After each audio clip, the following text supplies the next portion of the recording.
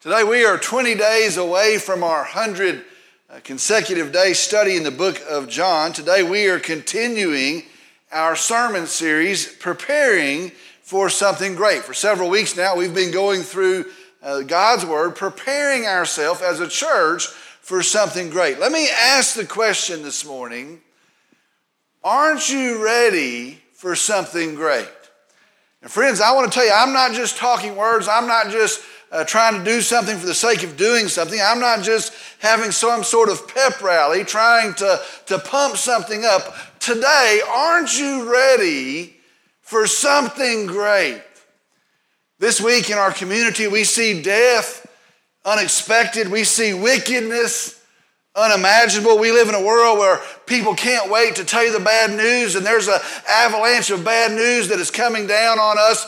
Aren't you ready for something great? Folks, I want to tell you, it can happen. It is possible. God is still alive. He is still active. He is still gracious and compassionate to sinners. He is still powerful. Yes, He is mighty to save. What could God do? Can you imagine? What could God do? Aren't you ready for something great?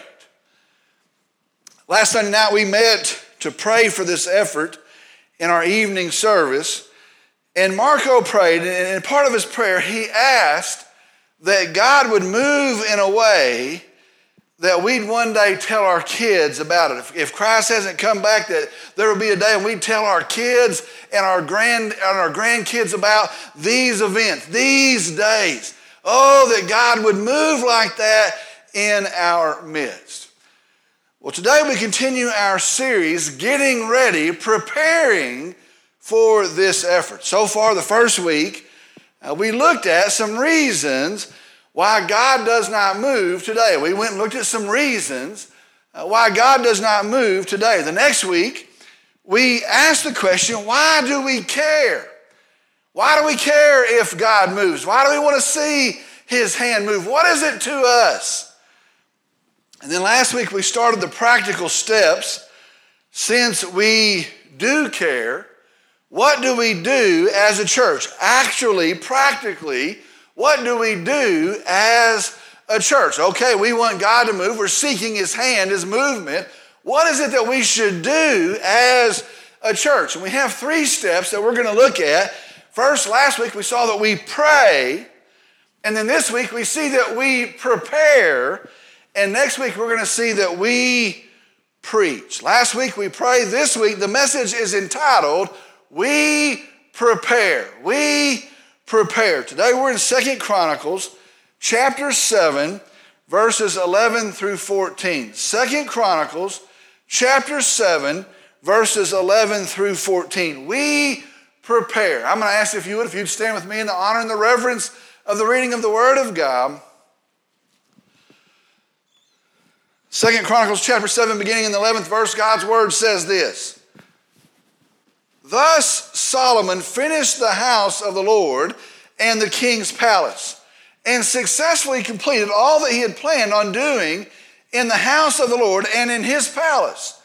Then the Lord appeared to Solomon at night and said to him, I have heard your prayer and have chosen this place for myself as a house of sacrifice. If I shut up the heavens so that there is no rain, or if I command the locusts to devour the land, or if I send pestilence among my people, and my people who are called by my name humble themselves and pray and seek my face and turn from their wicked ways, then I will hear from heaven, will forgive their sin, and will heal their land. Let's go to the Lord in prayer. Dear Heavenly Father, we come today, we are thankful for you. We're thankful that you are compassionate. We're thankful that your compassions do not have a limit, that they are infinite as you are. We're thankful for your grace and your kindness shown to us in our Savior Jesus. Lord, I'm thankful that we have hope today. No matter the circumstances of our world, we have peace that is settled and finished in Jesus today. Lord, I pray that you would prepare us as a people, that you would prepare us as a church, that you would prepare us as individuals, that you would get our attention, that you would grab our hearts. Lord, I pray we would be about your business, that we would be diligent in your service. And I pray that the result would be the gospel would go forward. The good news, the banner of Christ would be held high. And Lord, I pray that in every piece of it that you're known and that you're glorified. Lord, I'm thankful for the camp of this past week. I'm thankful for the young ears and minds and hearts and souls that were entrusted to the care of your church. And Lord, I pray also that the word the seeds would continue to grow and to sprout, and that salvation would spring up, and that you'd be glorified in that. Lord, I pray in this hour the same thing, that you would be known, that you would be praised, that you would be glorified. And I pray that you would speak. Lord, we love you, we praise you, we worship you, we thank you. And I pray in Jesus' name, amen. You may be seated.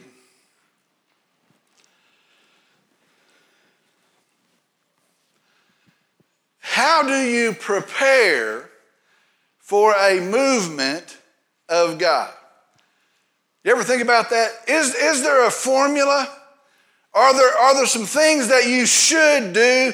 Are there some things that you can do? Maybe it's not even in our hands. How do you prepare for a movement of God?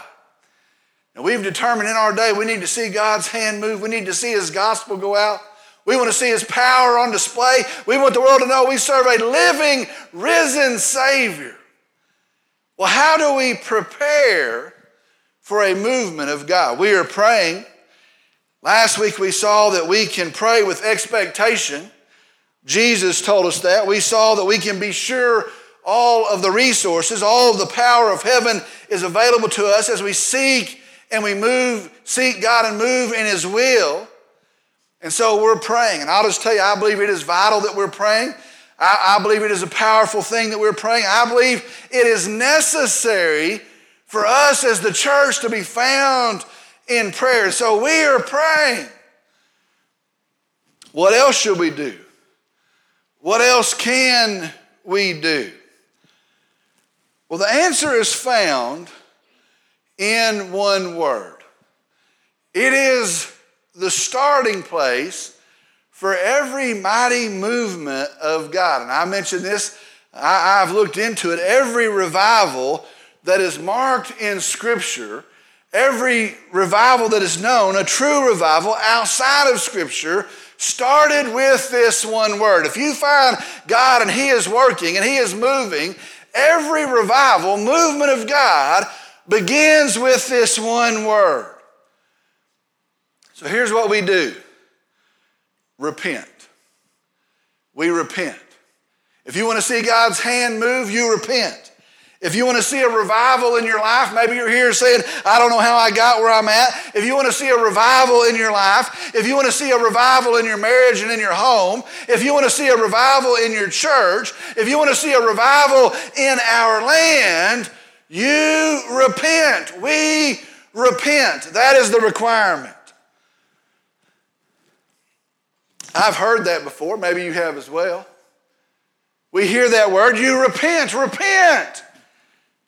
But the question then becomes, well, what does that mean? Okay, we're going to repent. What does that actually look like for us today? Yes, we see we want God's hand to move. Yes, we want him to be known in power. Okay, we see the formula calls for us to repent. What does that look like? Well, today in 2 Chronicles, we see a picture. In 2 Chronicles, we find an explanation. And actually in 2 Chronicles, we find a pattern for us to follow. And be sure that's what we see here. It is a pattern for us to follow.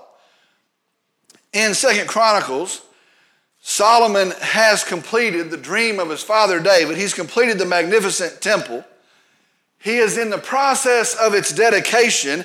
It is a glorious event. It is an extravagant event. God has told them he is going to dwell in their midst. And in this process, there is a feast going on. Sacrifices are being offered. 144,000 sheep and rams have been sacrificed. People are found in worship during this time. And during that time, God speaks. Verse 11. Thus Solomon finished the house of the Lord and the king's palace, and successfully completed all that he had planned on doing in the house of the Lord and in his palace. Verse 12. Then the Lord appeared to Solomon at night and said to him, I have heard your prayer and have chosen this place for myself as a house of sacrifice. Now, if you go back and read chapter 6, you'll see that Solomon prays a great prayer of dedication, and that's recorded in the 6th chapter. Well, imagine now, God says, I have heard your prayer. God appears to him at night, I have heard your prayer. I will dwell here. And then God says this, verse 13. If I shut up the heavens so that there is no rain, or if I command the locusts to devour the land, or if I send pestilence among my people.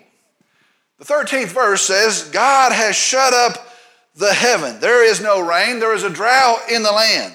Because of the drought, the crops are perishing. The crops do not sprout and spring up. The vineyards are drying out. The surpluses of grain that have been stored are running low. They are running out. And the animals are found and there's no grass to eat, and they are becoming thin and they are starving. The green pastures have become dusty deserts. It says not only that, the locusts at God's command have devoured the land. Now understand, that is not a slow process as the drought. It is a quick demise. The crops are standing. The grass is growing. The trees are blooming. And the locusts come and they strip it all bare. They eat it until it's all gone. If the locusts come and they strip the land bare. And then he says pestilence. Listen to this. He says that he will send among the people. Listen to the words. Among the people. A pestilence in Hebrew translates a plague, listen, a disease that brings destruction. Its most literal translation means thorns or trouble. God says here in the 13th verse, if your day is marked by death, if it is marked by disease and trouble, and God says, and if I caused it, that's what it says, and if I caused it, I'm going to stop right here for just a second. Why would he send that? We learned this week in our camp, he is compassionate. He is gracious. He shows us great grace. He says, if these things have happened, if there's disease and death and destruction in the land, and if I caused it, why would he do that? Why would he judge them like that? What has caused this? Now, you can find the answer in the prayer of Solomon in chapter 6. He says it's because of sin. That's what Solomon says. You can find the answer in the response of God in chapter 7, there in verse 21, the passerbys ask, why has the Lord done thus to the land and to this house? The passersby see what is going on and they say, why has the Lord done this? Why has this occurred? Listen to verse 22. And they will say, because they forsook the Lord, the God of their fathers who brought them from the land of Egypt, and they adopted other gods and worshiped them and served them. Therefore, he has brought all this adversity on them. I want you to get this. I want you to see this. They forsook the Lord. Why has this occurred? Because they forsook the Lord. The Hebrew word for forsook here, it means to leave behind. I want you to see the picture. It means to have nothing to do with. It means to abandon. They left God. They abandoned God. They have nothing to do with the God that had delivered them. And that's what it says, the God that has provided for you and blessed you and cared for you, the God that has delivered you, you have abandoned God. You have forsaken God. Not only that, they adopted other gods and worshiped and served them. Adopted in Hebrew, the original language, means embraced, taken hold of. Most literal, they have grown in. They have grown in the false gods. They're clinging to the false gods.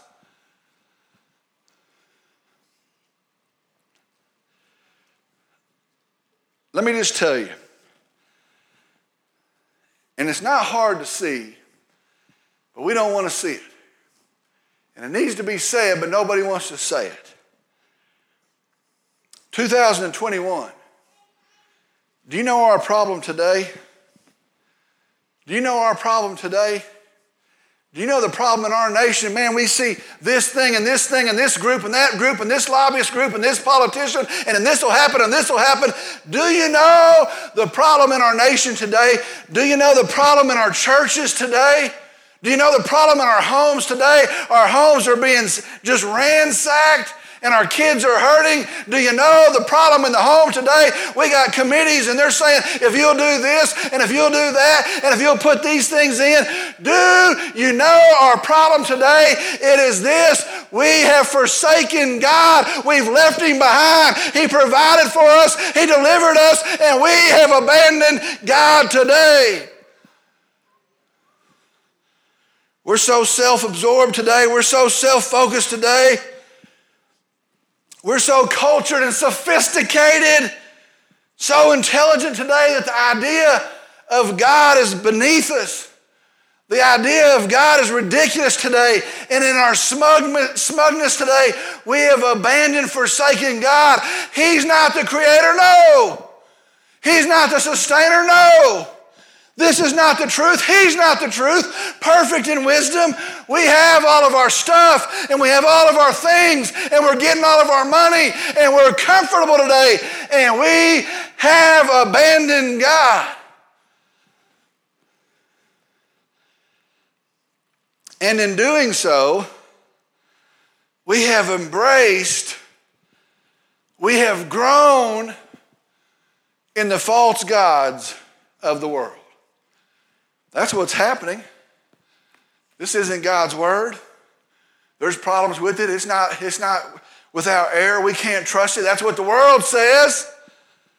We're not going to submit to it for sure. That's old-fashioned. We're not going to submit to the word of God. Not today. We'll get our truth anywhere. We'll get our truth everywhere but here. And we are holding onto the false gods of the world. And I want you to look at the result of that. Look around today. Sin is rampant. Wickedness is celebrated. Can you imagine holding up to the God that delivered us? Pride Month, sin is celebrated today. And we're suffering. And we're drowning, we're running, and we're thinking, oh, if we could just get this, if we could just do that. And we're drowning, and our hearts are crushed as the world perishes.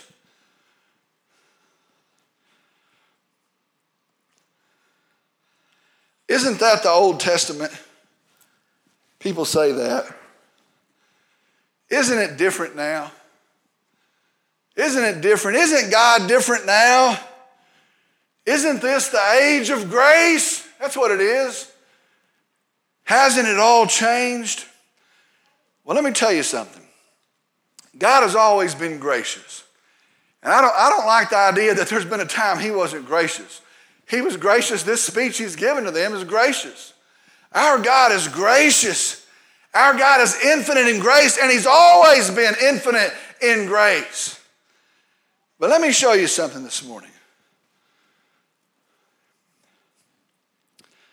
In the New Testament book of Romans, written by the Apostle Paul of the church age, after the death, burial, resurrection, and ascension of Jesus, in this age, in these days, we find Romans chapter 1, verses 18 through 32. And I want you just to listen. For the wrath of God is revealed from heaven against all ungodliness and unrighteousness of men who suppress the truth in unrighteousness, because that which is known about God is evident within them, for God made it evident to them. For since the creation of the world, his invisible attributes, his eternal power and divine nature have been clearly seen, being understood through what has been made, so they are without excuse. For even though they knew God, they did not honor him as God or give thanks, but they became futile in their speculations, and their foolish heart was darkened. Professing to be wise, listen to that, they became fools and exchanged the glory of the incorruptible God for an image in the form of corruptible man and of birds and four-footed animals and crawling creatures. Therefore, God gave them over in the lusts of their hearts to impurity, so that their bodies would be dishonored among them. For they exchanged the truth of God for a lie, and worshiped and served the creature rather than the Creator, who is blessed forever. Amen. For this reason, God gave them over to degrading passions. For their women exchanged the natural function for that which is unnatural. And in the same way also the men abandoned the natural function of the woman and burned in their desire toward one another, men with men committing indecent acts and receiving in their own persons the due penalty of their error.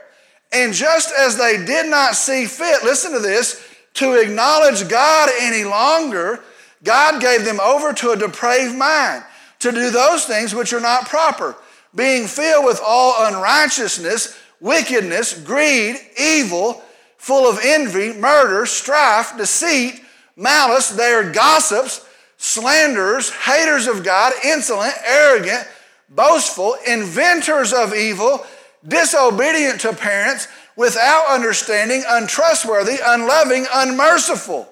And although they know the ordinance of God, and those who practice such things are worthy of death, they not only do the same, but also give hearty approval to those who practice them. Listen very carefully. Hear me this morning. God judges sin today. God lets us suffer the consequence of sin today. And in judgment against sin, God will turn us over to our depraved hearts and mind. Look at the world we're living in today. God is perfect in justice. That has not and will not change. And he judges sin. Is that an Old Testament thing? Listen, that's the New Testament. God judges sin. See what's wrong with our preaching today? We're not going to talk about sin. We're not going to talk about that.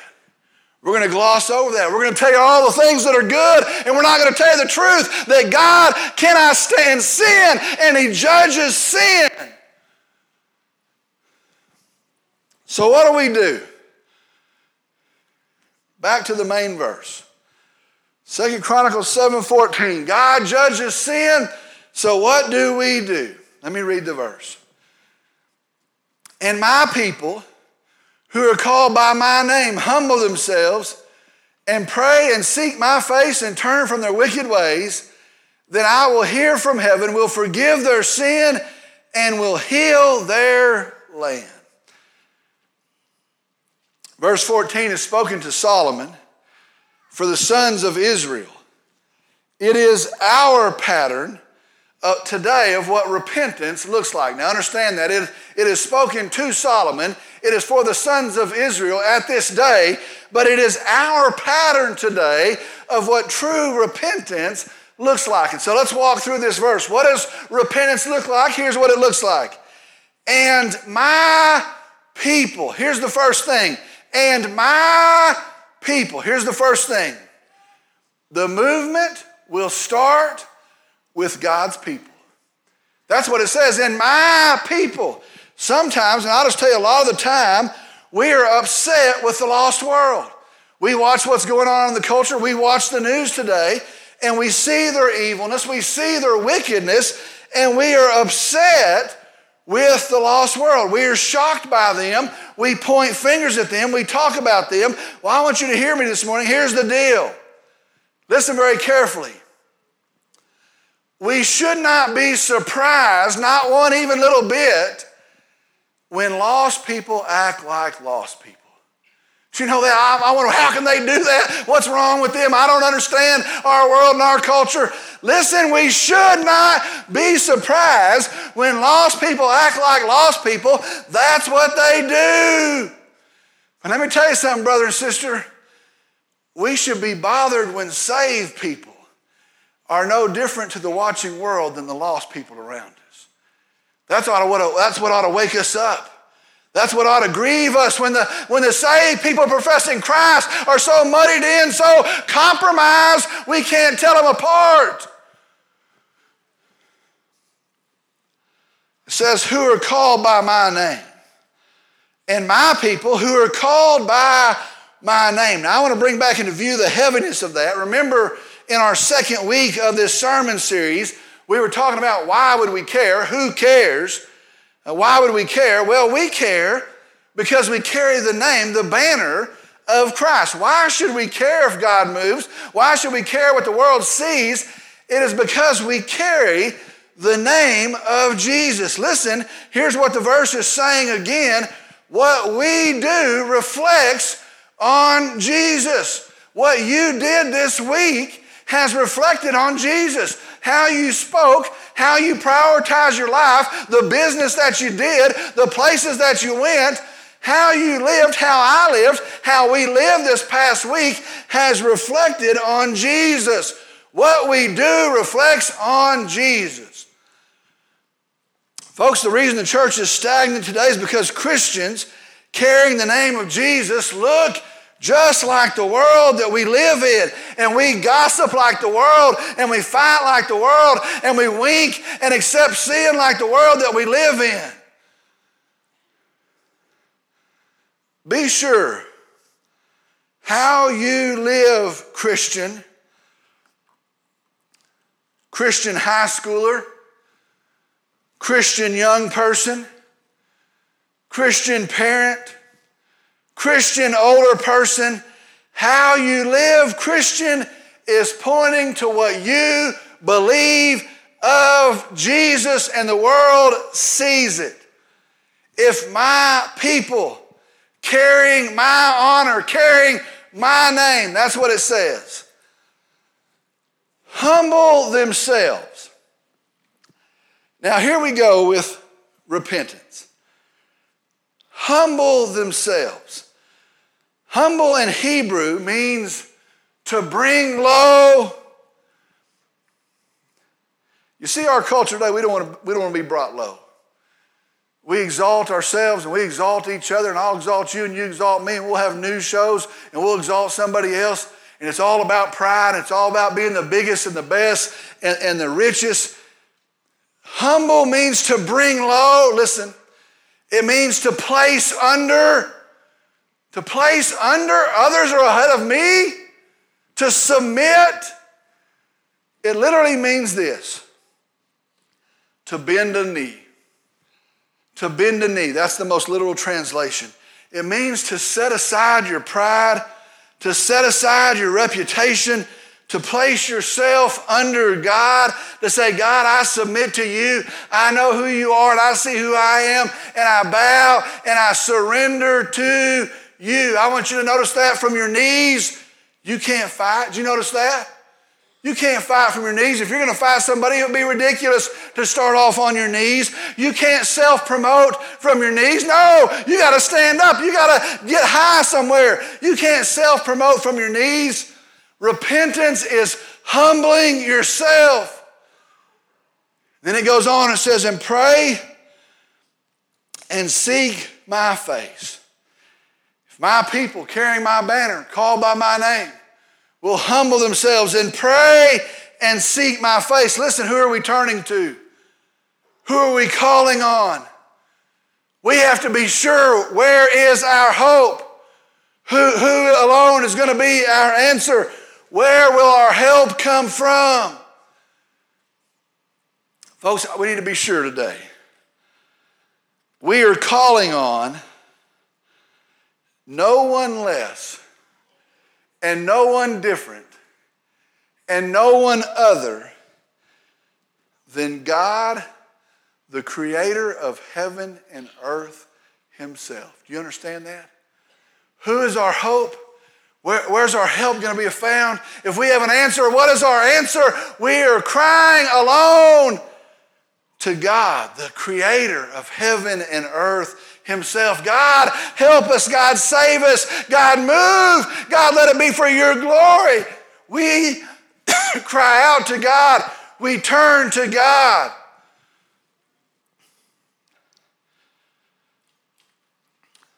You know what the world has put into us? And I'm talking to the church. I'm talking to believers.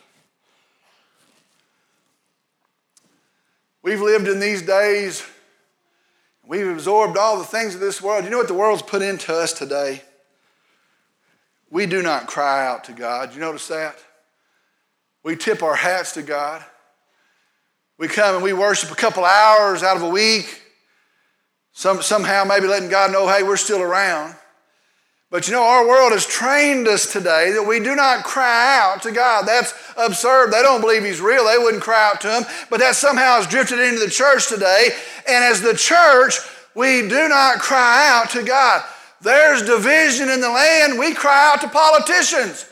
Look at our churches. They've taken up that cause. There's division in the land. There's problems in the land. We go looking for politicians. There's trouble in the land. We go looking for the government. Oh, what are we going to do? Somebody give us a regulation. Someone tell us. There's problems in the land. Let's see what the government will do. There's a pandemic in the world, and we cry out to Fauci or some World Health Organization. Listen, our hope is in God. As the church, we seek God. We turn to God. That is our help. He alone is our answer.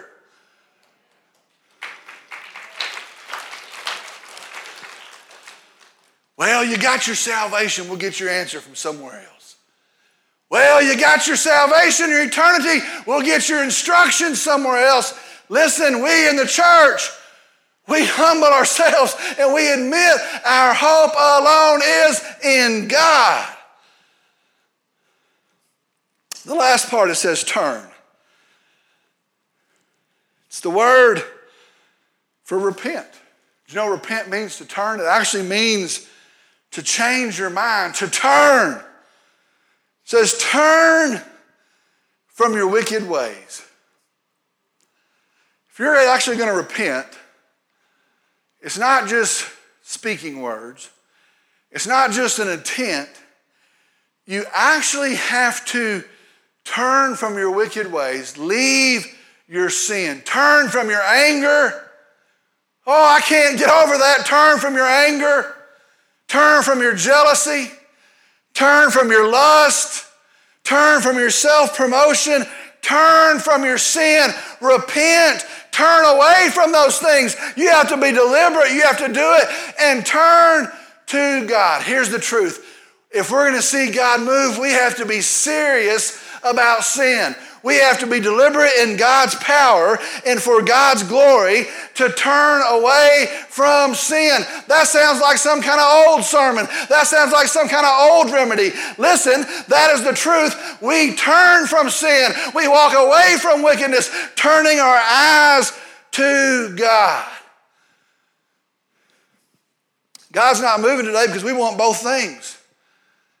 We've been led to think we can have both things. I want the blessing of God, but I still want to revel in the world's filth and sin. Listen, if God's going to move, we have to turn from it. Turn from your wicked ways. That's the word of God. And then here is God's promise to his people Israel.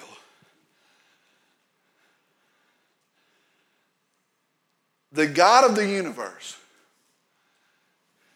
the God of creation, God himself says, if you'll do those things, God himself says, I will hear from heaven.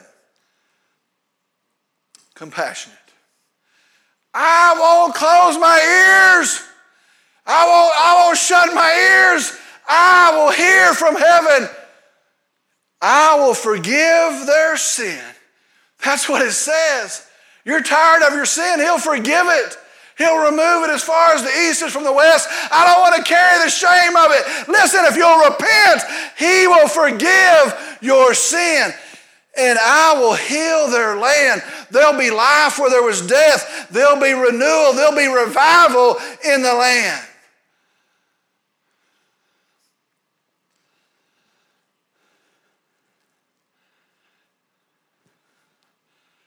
God has never, ever, never, not one time, take this to the bank, hear me. God has never forsaken a repentant person. Did you know that? There's never been a person that said, you know what, I'm going to turn to you and you're my hope and you're my answer. And in your empowerment, forgive me, Lord, of this sin. Forgive me, help me repent and turn. There's never been a repentant person that God has forsaken. In Jesus Christ, if we'll repent, He saves us. As believers, if we'll repent, He hears and He restores, He brings back to life, and He blesses. God has never forsaken a truly repentant person. So how do we prepare? Last week we prayed with expectation. We pray and we seek the resources of God, the power of God. This week we see it's a heart matter. We repent. How do we prepare? We repent. Go with me to the Lord in prayer.